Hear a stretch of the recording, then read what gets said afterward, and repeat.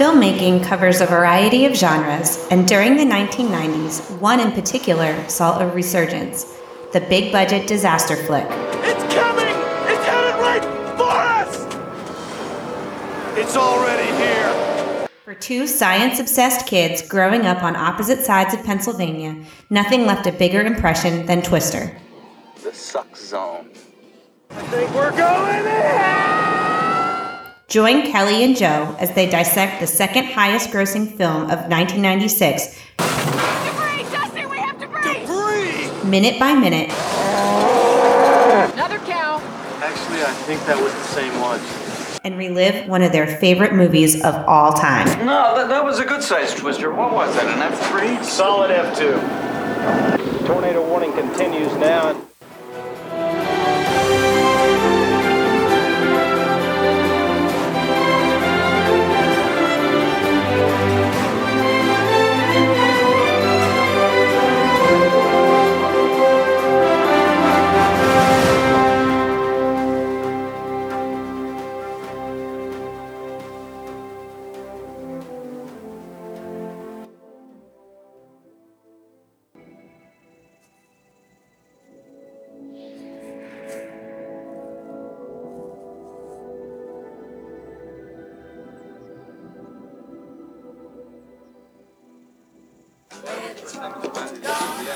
So you're telling me that Billy knows what a storm is thinking? Something like that. Gum? My Aunt Meg used to call him a human barometer. Well, he hasn't really told me about all this. If you have to pee, you should do it now, because there's not very many places to stop once we get on the road.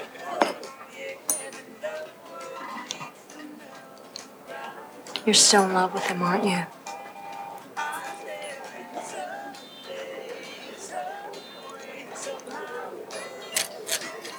Check, please. Not that I blame you. I just hope this isn't some desperate attempt to keep him in your life. We're together. All right, welcome back to Solid F2. Wow, look at that. What a perfect spot to pause, although technically that's in minute 25. But man, what a look Joe has right there. Also, look at the waitress. Yeah, the waitress She's just is like, one is of my this favorite happening? background characters. Is this happening right now? Like, I mean, really, like, let's pull this up. What an amazing face. 24:02 technically. So yes, that's minute 25. We're here to talk about minute 24. So we'll talk about everything that leads up to those faces. Because those faces are pretty good right there. So welcome back to Solid F2 Podcast. I'm Joey. Next to me, my wife Kelly, talking about Twister minute by minute. Mm-hmm. So what did you think about that minute that we just listened to? I'm getting a little bit of a mullet vibe.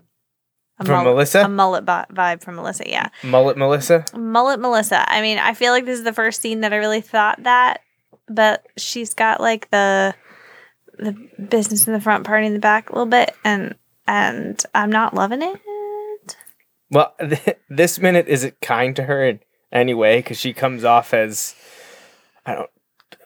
jealous or petty or scared. I don't know, like kind of a mixture of everything, Yeah. I think. She's reading into everything that's happening. I'm assuming she's getting all this from Joe, though, not really from Bill. I think she's concerned that Joe, I mean, she says it, you're still in love with him. She calls her out, Right. which leads to the amazing muted exchange between the waitress and the two of them. I like how she's offering her what I believe is fruit stripe gum. Is it fruit stripe? Is it really? I don't. It's like a purple package. It looks like fruit stripe. If you have to pee, you should do it now, because there's not very many She's places also to stop very, once we get I on the don't know, road. she's defensive. She's just like, he hasn't told me about any of this. Right. You're still in love with him, aren't you? And there's the bombshell. Yeah, and the look from the waitress, she looks a little creepy, quite honestly. She looked like someone that would be possessed in a scary Oh yeah, spooky like she should be in Halloween movie. Supernatural. Or some, yeah, that Yeah. would be a good role for her. Supernatural for sure.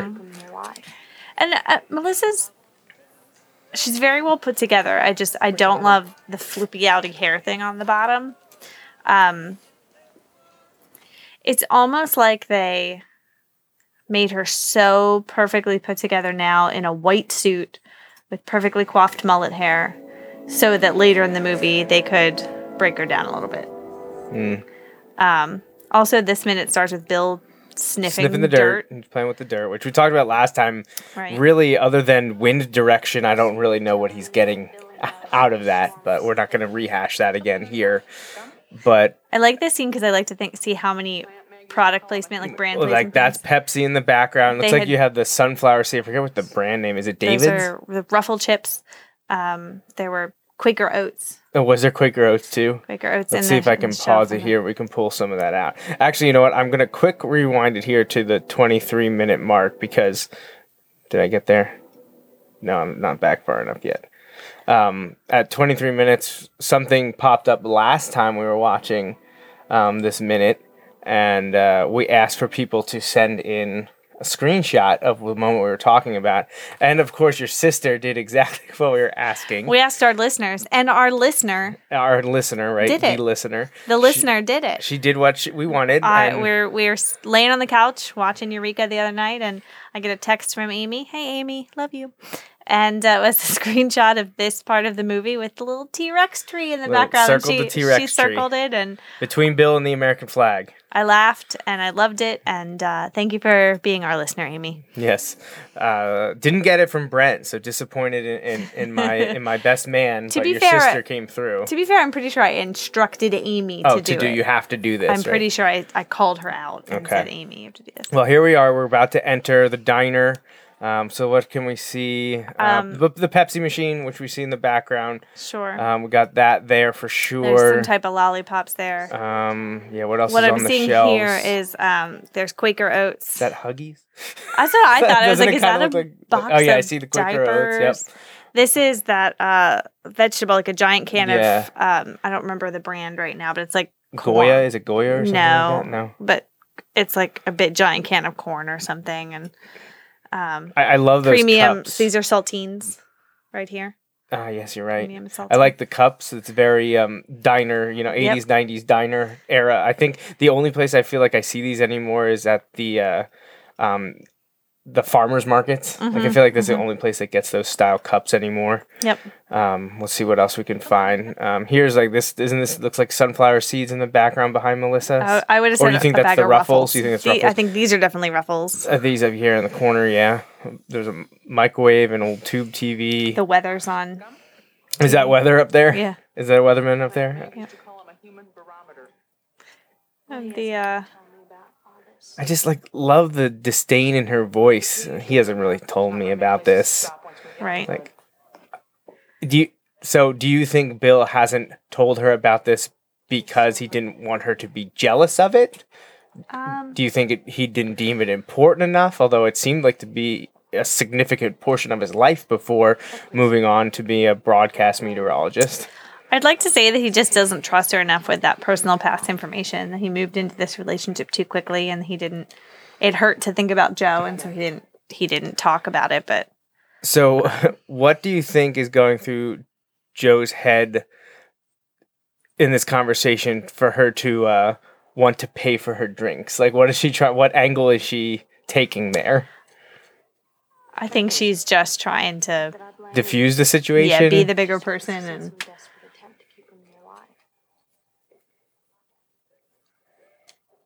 I'm assuming she's upset that she believes she, quote, forgot to sign some of the paperwork, and she kind of blames it all on Joe for being in this situation. yeah, but she doesn't just come out and say it. She just is. I mean, Melissa calls her out big time.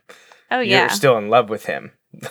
and then she's like, "Not that I blame you," and it just gross. Although it was, I guess, a little telling that Joe doesn't respond. She just kind of, that hard swallow, like shock that just came out of her mouth.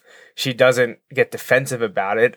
I don't know what would be the proper reaction there to calm Melissa's fears, because I don't think she's going to accept anything that she does, which is maybe why she did the honorable thing and just was like, here, I'll pay for everything and I'm going to leave.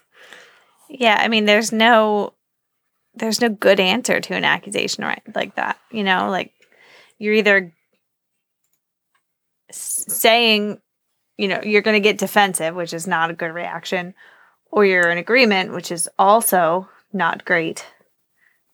she did the only thing she could have done and just Yeah, I just walked away. But she did make that fantastic face. on the way out. That's my favorite part of this. And here, let's listen to it again. This entire minute is, we get the end of sniffing the dirt bill, transition into the diner with product placement, and then the amazing exchange between Melissa and Joe. And then, if you're watching, the waitress's reactions are just so good. Something like that. Gum? Officer Gum. My Aunt Meg used to call him a human barometer. This is a little anecdote. Well, he hasn't really told me about all this. Defensiveness. If you have to pee, you should do it now because there's not very many places to stop. Motherly once we get on the advice. road. A dagger. You're still in love with him, aren't you? Awkward. I think she likes the drama. She tries to make drama where it doesn't need to be. Check, please.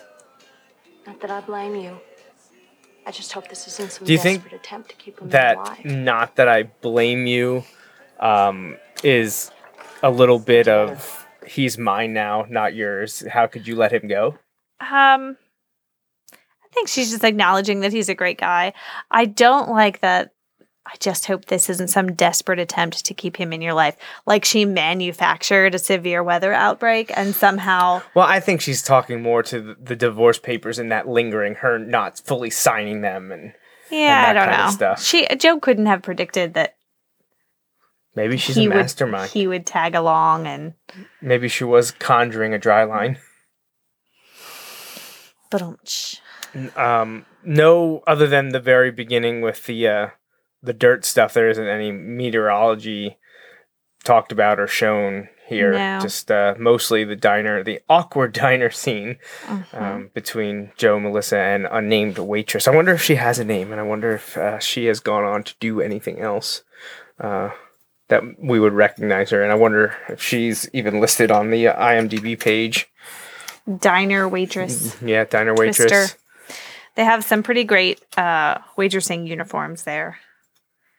The yellow, like smocks, tops, blouse. I wonder if she's wearing saddle shoes because, as you know, I had to wear saddle shoes when I worked at a 50s diner.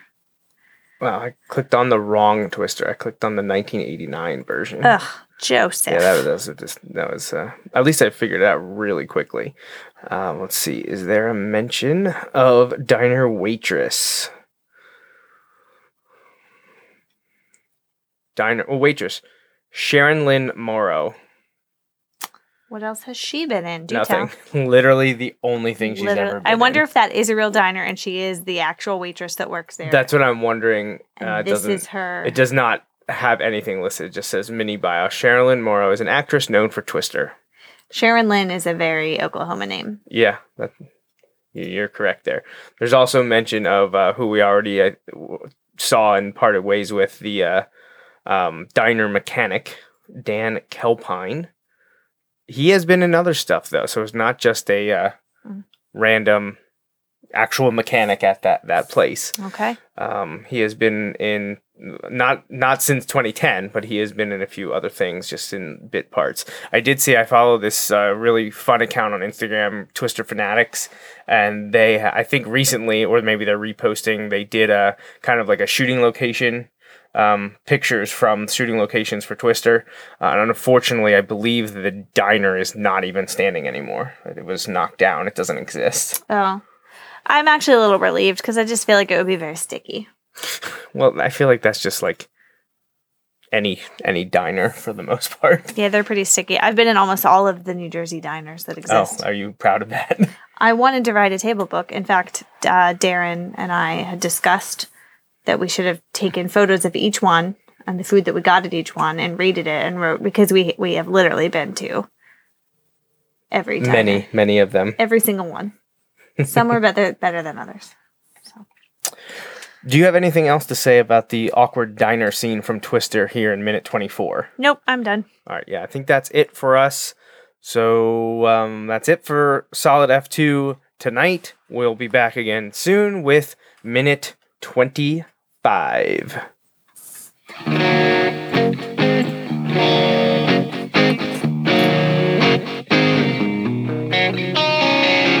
Thanks for listening to the Solid F2 podcast, a minute-by-minute breakdown of the movie Twister.